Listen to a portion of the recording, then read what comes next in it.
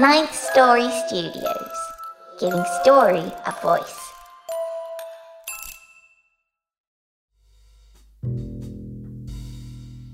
You're listening to The Private Collector. Hang on to your hats. Things are about to get weird.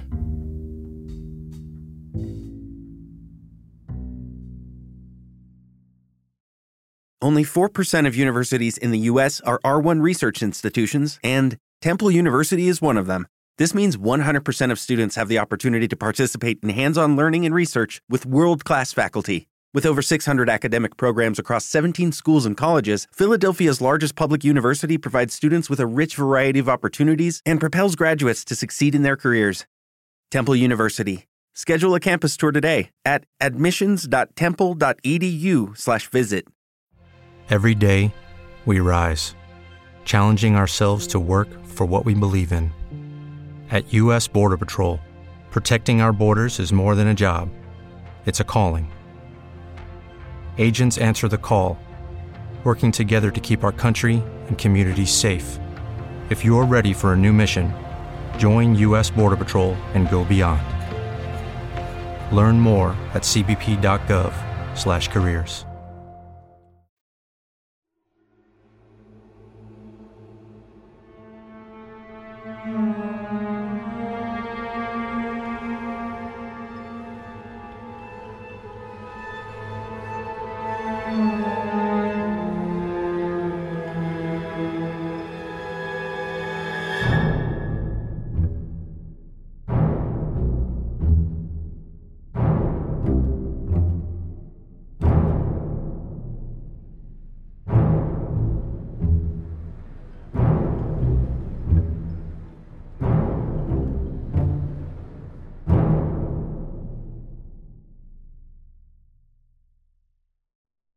I snuck another look at myself in the rear view. I still looked like me, mostly, but the pale face staring back was different enough that I couldn't quit peeking at myself, trying to get used to what I was seeing. I reminded myself that even though I might look different, and even sound different, I was still the same old Frank Enfield, always looking to be more and know more. If that meant a paler mug, well, so be it.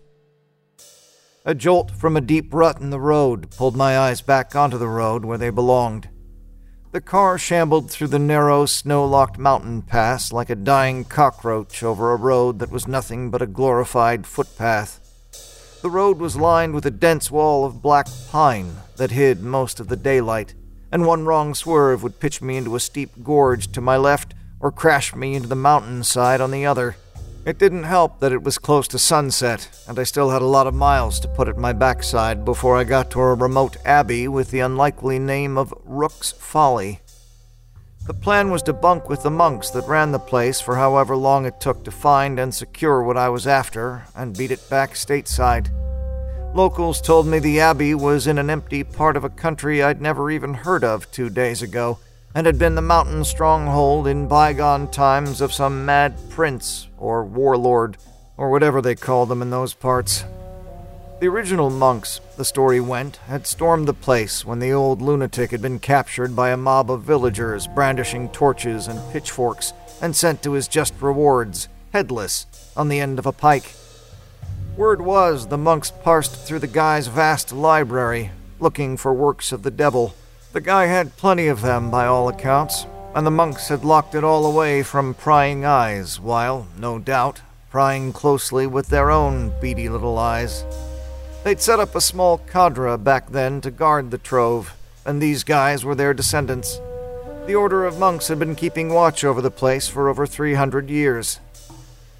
In all my time, I've never come across anything like any kind of devil, at least not as it's usually meant anyway. But vast libraries of questionable origin and nefarious usage, well, that I knew from hell to Sunday, and of course, that's exactly what I was after. The old prince had been legendary for his unbridled depravity and monstrous treatment of the village folk. There's always been stories like that, from Dracula to Countess Bathory, and I think most of it's just bunk. The usual flack against the powers that be and their cruel treatment of John Q. Public. Stories like that tend to take on a life of their own, given the chance to ferment over the years, and soon enough everybody's sporting horns and a tail. As swell as the view was around here, Spidey had my hackles up as we got deeper into those dark woods. The snow came and went, and sometimes the shadows fell at funny angles, snaking across the road where shadows ought to just lay there quiet-like. There was movement among the trees too sometimes, and I decided to chalk that up to deer maybe, or wolves. I'd seen nothing but trees for hours, not even a woodman's shack, and the road ended on top of the mountain at the Abbey itself, where there was nothing but a bunch of guys who'd shut themselves off from the world to contemplate whatever it is guys like that contemplate, while steering clear of all the stuff that keeps life interesting for the rest of us. Like dames. I paused in my story long enough to catch my breath and let what I was saying sink in, for them that was listening. Which brought me back to the last time I'd seen the librarian. That had been a week ago, and I still couldn't cipher exactly what had happened back then. I'd taken Martine with me back to the librarian's lair to deliver the accursed score to Stravinsky's Rite of Spring. Actually, it was Martine who'd fished the thing out of her purse and delivered it into the librarian's huge, waiting hands. I knew the play. Martine was going eye to eye and toe to toe with him, and proving she had as much right to be on his payroll as I did. And that I firmly believed. I just had no idea how he was going to take it, unannounced as her arrival was and all. But then, he was the librarian, and if nothing else, he always left me guessing. Oh, enchanté. My dear Miss Saint Laurent. How charming. The librarian had cooed, slipping the score into his pocket as he slid Martine's hand to his lips and kissed it, his eyelashes actually fluttering as a broad grin lit up his pale, gaunt face. The thing is, though, I'd never told him about her, much less her name. But then, that was the librarian. Please, call me Martine, she replied in that silky New Orleans drawl that always made me weak in the knees. Taking the snifter of cognac from his hand, which had mysteriously appeared from somewhere, Martine smiled like a shy schoolgirl, and I knew the librarian was in for it.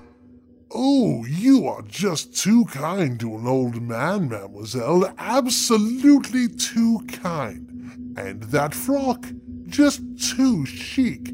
Something new from Paris, perhaps. Their heads bent together, her arm curled in his, and he led her to the sofa where they sat down knee to knee and seemed to forget I was even in the room. They started chattering in excited whispers that erupted now and then in laughter that made me bristle. I just sat there, staring at the pair of them. Then, somehow, like an afterthought, the librarian communicated my marching orders. I was looking for a chess set this time, somewhere in the Bavarian Alps. Plane tickets, a suitcase containing local currency, a map, and a couple of changes of skivvies sat next to the door. The specifics. Find the monks at Rook's Folly and abscond with some chess set they were hiding. Friendly-like, if possible, but by whatever means necessary if they wanted to play hardball. And that was about it. Take it away, Frankie boy.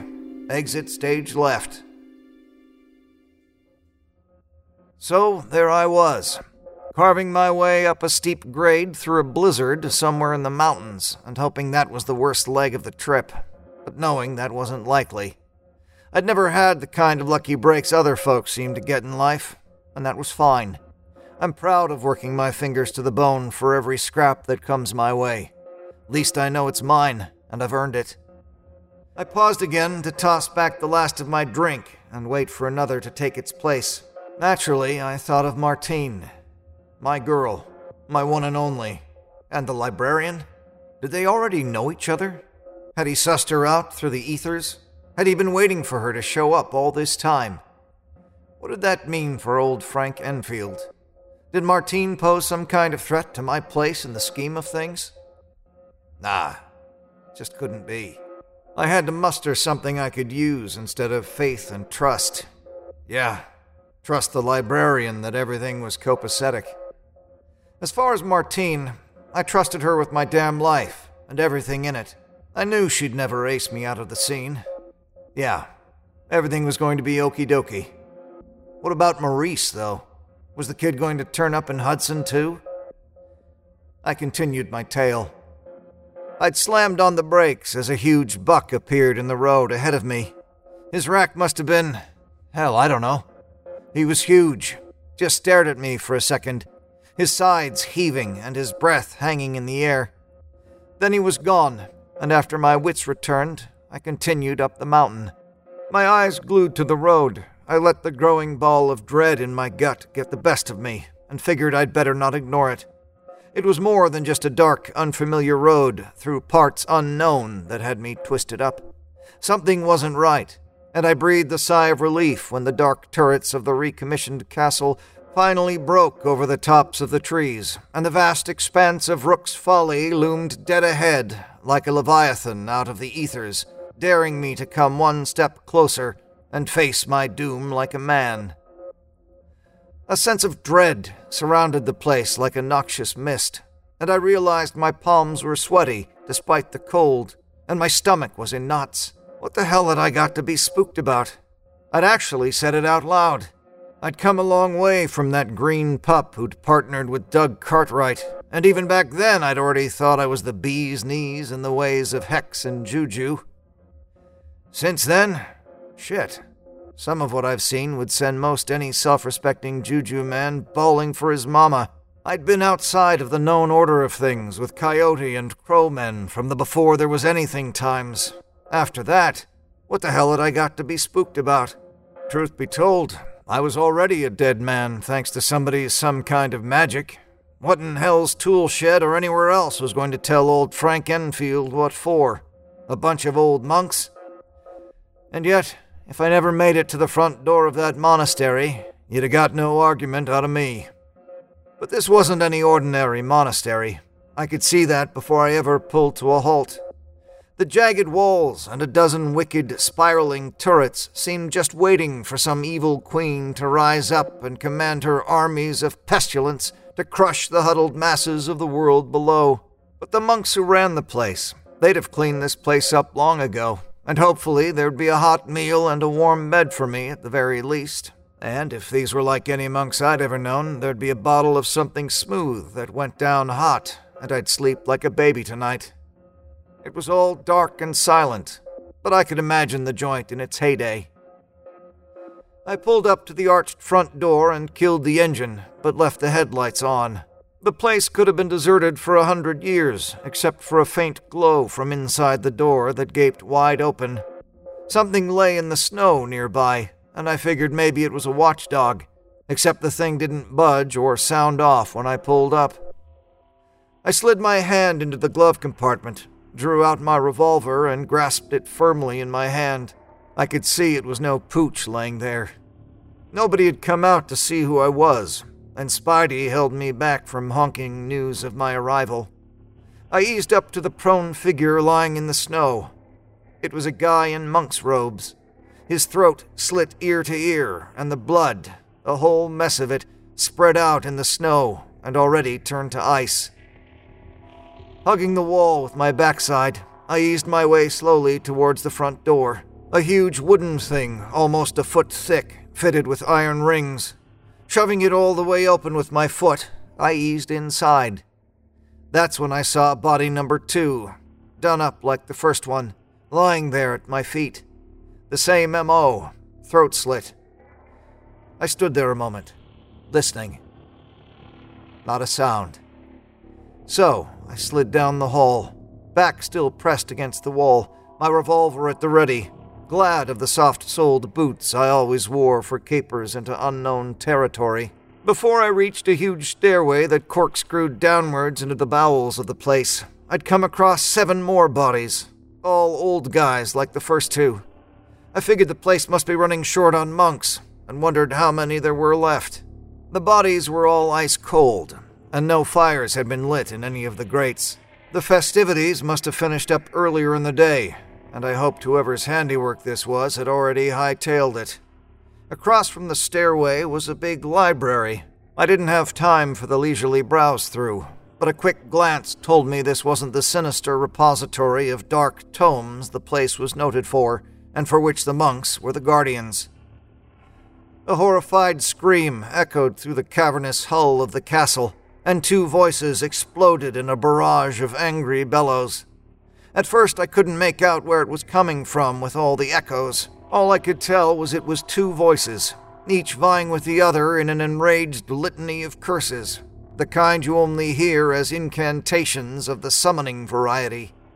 I looked around for any sign of movement, and then focused my spidey ear on the racket.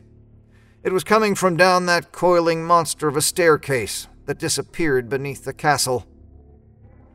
It took me forever to make my way as silently as I could down the stairs, the darkness so thick it seemed to roil up from below, almost sucking the breath out of me as a foul, half-familiar stench filled the stairwell like some oily infernal incense. Then it hit me.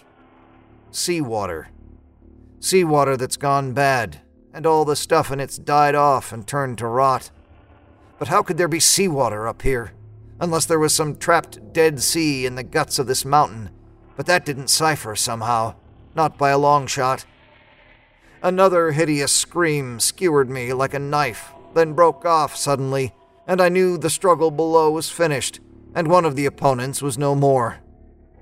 At the bottom of the stairway, I heard something heavy hitting the floor, most likely something that had been alive and kicking just seconds before. The hollow sound of crazed laughter killed the silence, and I knew our side, the monks who ran the joint, hadn't been the winners. At the end of a long hall lined with more books, ancient and crumbling and evil as sin from the looks of them, a pair of black carved doors that must have been 10 feet high hung open. The faint glow of candlelight threw impossible shadows over the walls inside, while the green stench of putrid seawater and rotted things made me retch. A slow drip, drip, drip into standing water created a deafening echo, and I raised my revolver, steeling myself for whatever abominations waited for me inside. Then I stepped sharply into the doorway and fanned the scene with my .38. The stink of fresh blood and old seawater was more than I could stand, but what I saw made me forget all that. 3 deep stone steps, grooved from countless centuries of use, stood between me and some kind of grotto, man-made or natural I couldn't tell. It was a couple of 100 feet across and filled with green water several inches deep that was thick with growing things, plants, pulsing with a faint putrescent glow swayed like seaweed, their long sinuous fronds tangling with each other in an obscene way and then pulling free with a low sucking sound. The smaller ones, better than knee-high, and bigger ones my own height, and the tall, imposing ones that towered over the others like huge oaks. As they came into focus, they formed, looking natural, maybe. Probably not. They congealed and took solid form as I stood there and stared, finally making sense of it. Then I knew exactly what I was looking at, and I shook my head and let out a gasp. "You've never before beheld such mystery," a hollow, unnatural voice bellowed, filling the cavern with echoes. "And you never will again, unless you join with me." I grasped my gun in both hands and aimed it towards where the voice was coming from, on the other side of the grotto. "Put that away! You won't need it here. And besides, such common vulgarian expressions of the baser pugilistic impulses will fail you miserably in such a place as this, and against one such as I. A moment, if you would, while I clear a path for you to come forth and greet me like a brother, face to face." I didn't think I heard the guy straight, but before I could say anything, there was the sound of water draining away somewhere, and the putrid pond that had filled the grotto was gone. Then I got a closer look at the monstrosities that had been swaying like swamp grass in front of me just seconds before. They were completely solid now, and looked to be carved of some blackened stone, half of them anyway. What I was looking at was a gigantic chess set, hideous with twisted, spiraling tentacles each bore according to their rank, the black ones and the faintly glowing putrescent pinkish ones. This was the chess set I was after. But how the bloody hell? I took in the sight as quickly as I could before the bloke on the other side of the grotto had a chance to get the best of me. The pawns looked like a sort of gaping dog's muzzle, silently bellowing in some paroxysm of outrage and agony. The rook I saw instantly was the spitting image of the castle itself in miniature, its turrets and pinions grasping towards the heavens in a desperate, futile gesture, seeking what was anybody's guess. The knights looked a lot like what my buddy Maurice calls a ghoul steed, a thing formed of dead and rotted horseflesh that charges blindly into the fray of a foul fight, carrying its rider into perdition and hell's own courtyard. The bishop looked normal enough, I guess, except for the gaping hole in its chest that spewed a billowing spire of oily black smoke. But the king and queen were like nothing I could recognize. Their flaming tendril crowns filled with stars entwined amidst their sighs of either combat or some vile form of coupling. My lips curled, and I was breathing through my mouth as I shook my head to bring myself back to the matters at hand.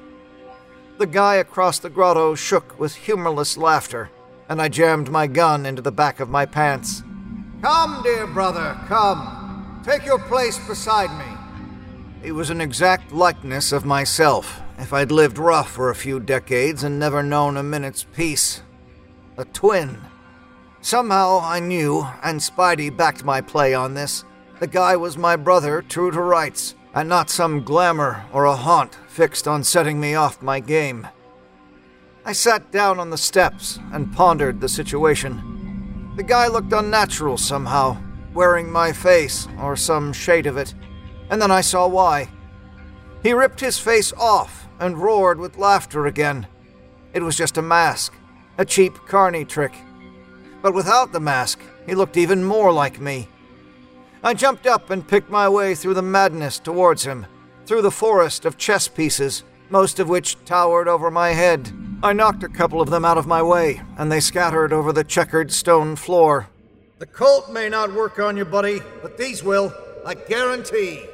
I yelled through my teeth as I balled up my fists and charged at him. We collided like two rams. Our fists pummeled each other and found purchase again and again. We were evenly matched, and every punch I landed he guarded, and I knew every punch he was going to try before he ever threw it, and still we did our best to turn each other into hamburger. "Enough!" he roared, shoving me aside when we both saw it was no use. Whatever juju the guy was packing, I was no match for it physically over a long dust-up, so I dragged out Coyote's shade and disappeared into it before the guy could get another lock on me. I was getting pretty handy with that thing, and after a few seconds, I appeared back on the door side of the checkerboard and saw the guy nodding at me. "You are worthy of being my brother, but you'd better be sorted out to be my ally than my foe." He waved a hand for me to sit down, and I really had no choice. I had a brother. I knew that for damn sure, and I wanted to know why I never knew about it before I sorted this guy's chain out and hung him from the rafters by it. Brother or no brother, evil shit like this doesn't get waved through the gate on Frank Enfield's watch. I already had all the family I needed down New Orleans way, and I wasn't taking any resumes. "You mean to tell me all these years you couldn't feel me, Frank? Couldn't sense that a big part of you was missing? Was out there somewhere growing stronger every day while you dabbled in corn magic and rag dolls, and then ended up as some old washed-up has-beens bagman, an errand boy, who knows what else?" My hackles shot up. I was going to take this guy's throat out, first chance I got, but I needed to know more before I allowed myself that luxury. "All the while you were wasting yourself out there, always satisfied with learning what other people were willing to teach you, picking up the scraps off other people's tables like that crow down in New Orleans, always running from Mama and her Jesus, never daring to push your wings and see where they'd take you under your own speed. Always asking permission." "What the hell are you going on about now? You don't know me." I could feel the gathering blackness swelling in my belly like those old crow boys showed me out there in the beyond. I let it grow like a ball of black fire. No, the guy did not know me. "I've been watching you. It amused me to do so. You ever wonder why our dear mother got rid of me when she did, when I was still just a tyke? No. That was the truth, since I hadn't even known he existed before the better part of 10 minutes ago. She knew I had real power in these hands, and that terrified her. Just like you. You're pathetic. He spat something into the muck on the floor. Who do you think it was sent her running to Jesus? Sounds like she made the right call, locking your sorry ass up from the looks of you. I nodded toward the ruined body of the monk. All that mess upstairs. You proud of that work, are you? I could see him bristle. You do what needs to be done to take what's yours. And if you can take it, it's yours. So, she put you in some loony bin, that it? What had you been doing, skinning cats and the like? I was stalling for time, and I could see he was rambling, but doing something else, too. The mists were gathering around him from the floor, and the blood from the monk's body was pooling strangely, shooting across the floor in patterns not at all random to the eye. Yeah, he was doing something all right, and there was a hell of a lot more blood on the floor than any one monk, or 10 of them, could account for. It's not too late. You can still forget all this penny ante crap and join me. There's real knowledge out there in the world, and other places, too. Why spend your time doing somebody else's bidding?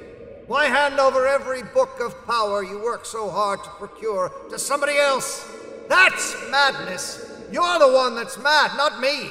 His fingers splayed out as the hideous stone chess pieces, first one, then the other, stretched and came to life again, and started waving their fronds and tentacles in the air as the mists and the blood flooded the floor of the grotto to more than a foot deep.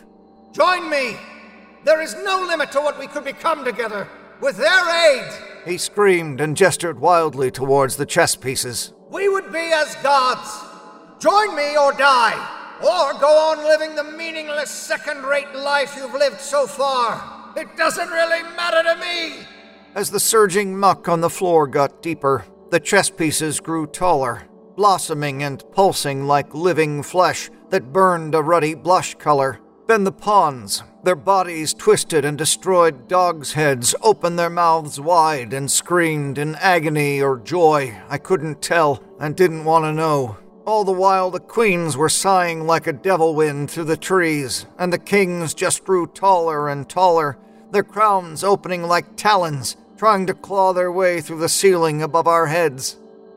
My brother creature just stood there in the middle like some demonic maestro, his arms stabbing at the air in a fiendish staccato, calling up who knows what. But whatever it was, I was growing something inside me too that was prepared to put it down. I figured whatever was human here wasn't likely going to make it out of here alive, and that was all right by me. If I was to end there, if whatever was blooming inside me in the darkness of my own soul was to swallow me up whole, then there was meaning to it, and a kind of peace, as long as it swallowed everything else here right along with me. I'd never grown up with a brother, never even knew I had one, and this thing that wore my face and spoke with my voice, well, all this was his doing, and a bunch of monks were dead doing their job. That just didn't sit straight with me. Whatever ill will the creature might have for me, I was square with that. You're damn right I was. I've no idea what was taking hold of me down inside. It was neither good nor bad. It was just barreling headlong towards the surface from my own belly and from everywhere else at once. It was shiny and black and all nothingness, like a crow's tail feather as it breaks free and falls slowly from the sky. Across the checkerboard floor of the cavern, I saw movement among the red mists, and I heard something too, a cadenced splashing, like something big and heavy was marching knee-deep through the Louisiana swamp. Then I saw it. First the pawns setting forth on their way, 2 steps first, forward, advancing towards me, their gaping mouths screeching like a horde of rabid banshees. One came up on my left side, and I kicked it, and it went rolling out of the way, squealing like a stuck pig. Then came the bishops, misshapen things my full height, pulsing a dull red like a dying heart, fumes and smoke shooting out of their chests like a train barreling headlong into hell. I jumped out of their way, and they just kept right on moving, sliding past me toward the corners of the chasm floor, soon lost from sight in the mists. I knew what was next. The knights set out on their peculiar course. Their bodies were nothing but a bashed-up and mangled horse's head, mouths dripping what looked like foam and blood, their deep, chant-like bellowing rattling the cavern and causing dust and small rocks to fall from the ceiling, splashing into the muck that was up past my knees now. They were easy enough to sidestep, even though they were all in play at once. But I knew I was far from in the clear. Rooks were next, of course, and they were more of a bother. I jumped around like a hopscotch princess to evade them, sliding in the slickness under my feet and almost landing on my face. Their towering fortress walls swayed over my head like fiery living crowns. Electricity sparking between them added an infernal buzzing to the racket, already drowning the place.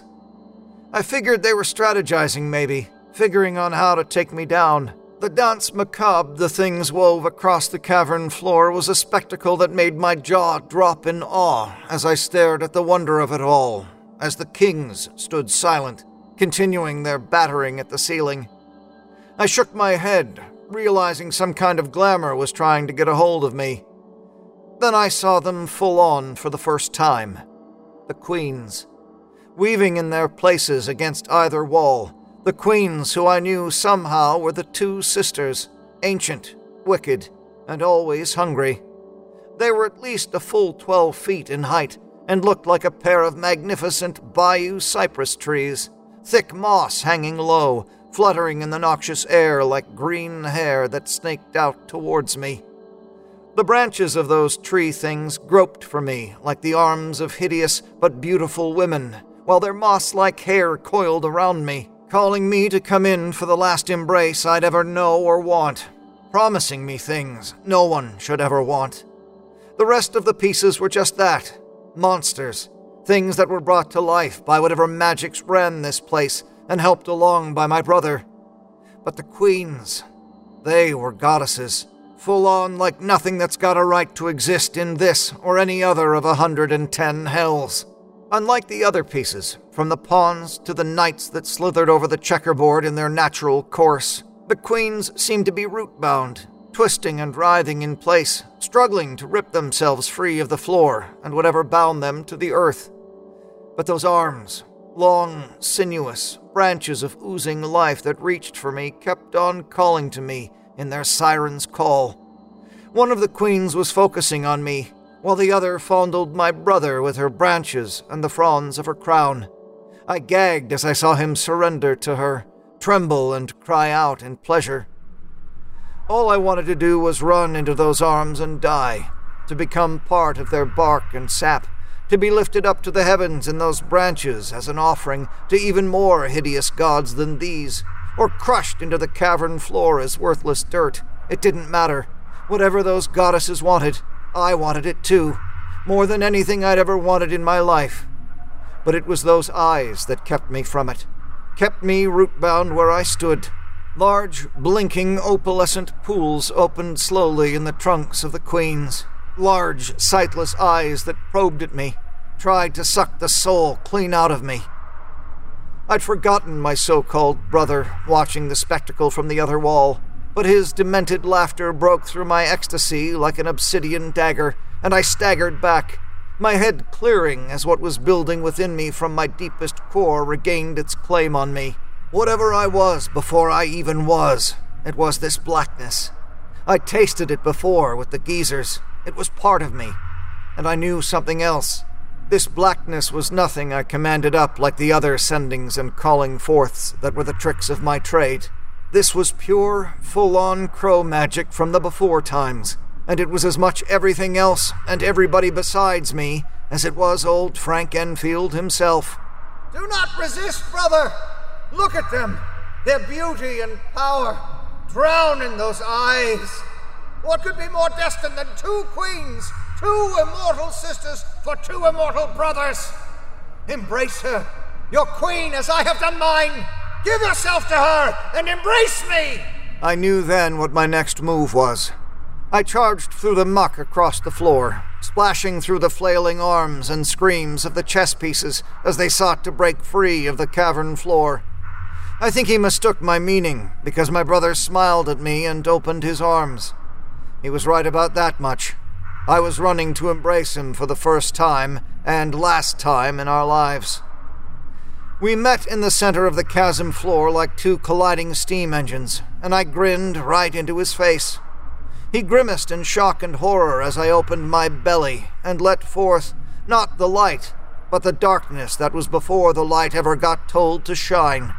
It sprayed him like a geyser, and I knew it was going to swallow everything there was here. To be on the safe side, though, I knew that whatever else my brother was, he was still some kind of man, or at least had been long ago. I pulled out my Colt, and without so much as a by your leave, shoved the business end into his mouth and pulled the trigger. He never got a chance to utter even one last foul word. I felt nothing as I saw his brains splatter across the cave wall behind us. I watched as he collapsed and slid to the floor, and then so did I, as the blackness swallowed the world, and I blinked out like some tiny, lonely star in the midst of all that darkness. Not sure how much later I woke up with the shakes real bad and choking for air. I was lying outside in the snow next to that first body I'd come across. The place was dead silent, but I figured things were still brewing down below, whether my brother was needed at this point or not. I wasn't taking any chances on whether whatever hell had opened up down there closed back up when my brother... I realized then I'd never even gotten his name. He'd never offered one, and I'd never asked. I figured that was just as well. Then I did the only thing I could think of to cap the place off. I pulled out Coyote's shade from my back pocket, not even sure if this would work or not. Not sure if Coyote magic was that big, but having a sense that it was, and bigger even than that. I snapped the shade full open in the cold night air and saw it grow bigger and bigger. The castle rose in front of me, and I could see it was the exact configuration of the Rooks down below, only it was a burned-out, half-collapsed ruin, its turrets and towers nothing but jagged fingers of rock, pointing defiantly towards the heavens. I flung the Coyote shade as best I could at the ruins, and it tore out of my hands and expanded to conceal the whole castle and most of the night sky. Then it was gone, along with the shade. Gone forever, I hoped, into those between spaces, the lines that only Coyote travels on. As I stood there watching, making sure the last of the place was gone, disappeared completely from this world, something dropped from the sky and landed on the ground where the castle had been, glowing red and smoking hot, steam filling the air where it cooled in the snow. I walked up and looked down. It looked like a piece of a meteor, such as I had seen one time when Martine dragged me to one of her museums. I kicked snow over the thing until it turned black and cooled enough for me to pick it up. What it was almost brought a smile to my lips. It was a little rook, exactly like those below, and a tiny replica of the castle itself. I squeezed it in my hand and shoved it into my pocket. Then I retraced my steps back to friendlier places. I finished my tale and looked at my two companions. For a moment they just stared at me. Then Martine smiled and reached over and squeezed my hand. The librarian, though, he didn't smile, not even when I took out the little black rook and put it in his hand. He just got up and poured himself another glass of something, and another, and then handed it to Martine, leaving me sitting there thirsty and not liking the tone of the room. Mr. Enfield? The librarian paused and glared at me. I hated it when he used my legal moniker like that.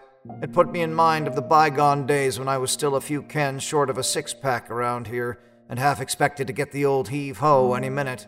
Whatever am I to do with you? Martine winced, but she didn't utter a peep. Then the librarian continued, his voice silky smooth again as he smiled at my girl. Miss Saint Laurent? Would you be so kind as to leave your gentleman friend and I to discuss an important business matter in private? Perhaps go to the hotel, book a table for dinner. I'm sure we'll be concluded soon enough, and he'll be along shortly. Martine just looked at us, Then, with a sharp nod, she picked up her purse and was out the door. The librarian just stared right through me like I was a pane of dirty glass, cracked and jimmied open once too often. That's a very good analogy, Mr. Enfield. Jimmied open once too often. I didn't even bother to marvel at how he knew what I was thinking. Hell, it may have been him who put the notion in my head in the first place. So, what have you brought me for my collection? Just that, I muttered, gesturing to the rook in his hand. The little blackened thing, cracked and crumbling in his hand. That was the rook, and once again, it was old Frankie boy himself who was the Folly. The librarian knew everything that happened over there before I even told him, knew more about it than me, and somehow I wasn't feeling so hot about my place in things right now. I suppose this will have to do then. Yes, this will do nicely. Thank you. The librarian put the rook in the glass case where he kept all the small, dark treasures in his hoard. The cursed amulets and virulent rings, the scarabs and hex charms, the magic locks and haunted hairpins, and 1,000 other little bits and bobs that had done more hurt and harm in the world than 1,000 armies in wartime. He laid the thing on a little velvet pillow, and then pressed it gently before closing and locking the case. He muttered some words over the lock as he snapped it shut, but I couldn't make out what it was, and didn't ask. I fear you have not learned as much from your wanderings on my behalf as I had hoped you would. Ah, come on now. What do you mean by that? You dispatched your brother Carl with clarity and purpose and without lengthy preamble. I will give you that, Mr. Enfield. Most admirable. Well done. Most men would have hesitated, sought some feeble reason to stay their hand, any excuse to grant clemency and forgiveness for crimes beyond redemption because of vague notion of familial ties, regardless of how tenuous and newly disclosed those ties may be.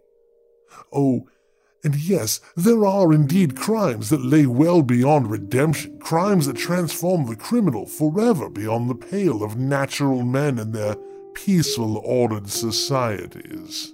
Oh? And what about me? Am I not forever beyond the pale of natural men thanks to you? Just so, indeed. I took your life and made you a creature such as myself. I did this act without premeditation or regret. He glared at me with such defiance, I leaned back into the couch like it was an escape route. All I managed to get out was, why? Why? Because it was the only thing to be done to save your miserable life, your real life, to save the Frank Enfield I have admittedly grown accustomed to. Besides, I did not wish the bother to find, procure, and train a new protege. What the crows did to you out there. He waved his hand in a vague gesture. Without my knowledge or counsel would have destroyed you forever, Frank Enfield, and left nothing in this world to note his passing. I just sat there, sunk into the sofa, my mind reeling. But, no, the geezers are my... Your what? You think that they are your friends? Clearly I have taught you nothing whatsoever if you will persist in believing that everything in this universe is either friend or foe, good or bad, to be trusted or not. But they're your friends. You must know what they are. Who they are? No, Mr. Enfield, no. I do not have the slightest notion what they are. They are merely my allies, and I deal with them very carefully. Once you cross certain Rubicons of reality, as it were, you catch the attention of many things that are outside the silly dualities upon which we rely to make our way in the world. By taking you to the before times outside of the world, outside of the universe, they destroyed your flesh and blood, your meat and bones, and they did not care because why? Because what they know you to be, beyond appearances, it has no use for meat and blood and flesh. You have no need for meat and blood and flesh. But our friend Frank Enfield, as long as he is merely the man Frank Enfield, he does have need of those things. things. I, for many reasons of my own, wished to save that Frank Enfield. So I made him something as like unto myself. It was the only way, and there you have it. I am half a mind to let Miss St. Laurent pack you up and take you back to New Orleans. See what Samedi can do with you. Perhaps he would have better luck with your education than I have. He turned to me with a look on his face I'd never seen before. But there is more, so much more, that leads me to this moment. Why on earth, Mr. Enfield, did you use Coyote's shade in the way you did? Why unleash his full power in such a way? Can you be so much the bumbling fool as to think that any being of pure power gives you is to fully be understood by you? Jinn, witches, hexmen, and juju bosses, who cares? They are men or something like unto a man. But the geezers and Coyote, they are not men. They have no connection to the world of men and do not care about mankind. Let me tell you something about Old Man Coyote. He'll be the best friend you ever had, right up until the moment he tips you over the edge into the abyss of non-existence for a laugh, and forgets you ever existed the next day, and then wonder where you got off to the week after that, and want to share a bottle of hooch and a smoke. That shade of his, that's a perfect example of what I'm talking about, Mr. Enfield. That's not just some silly hex wand or rag doll.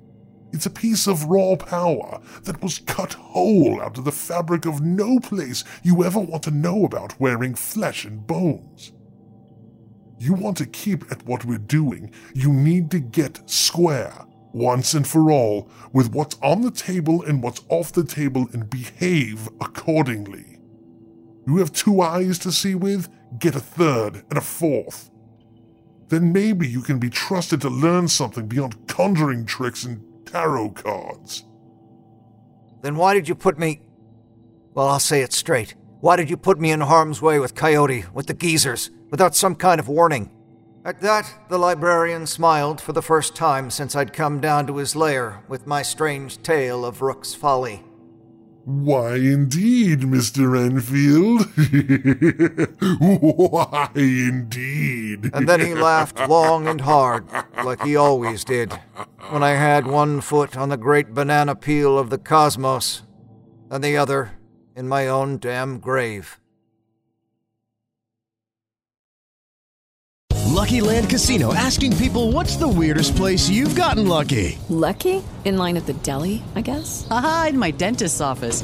More than once, actually. Do I have to say? Yes, you do. In the car before my kids' PTA meeting. Really? Yes. Excuse me, what's the weirdest place you've gotten lucky? I never win and tell. Well, there you have it. You can get lucky anywhere, playing at LuckyLandSlots.com. Play for free right now. Are you feeling lucky? No purchase necessary. Void where prohibited by law. 18+. Terms and conditions apply. See website for details.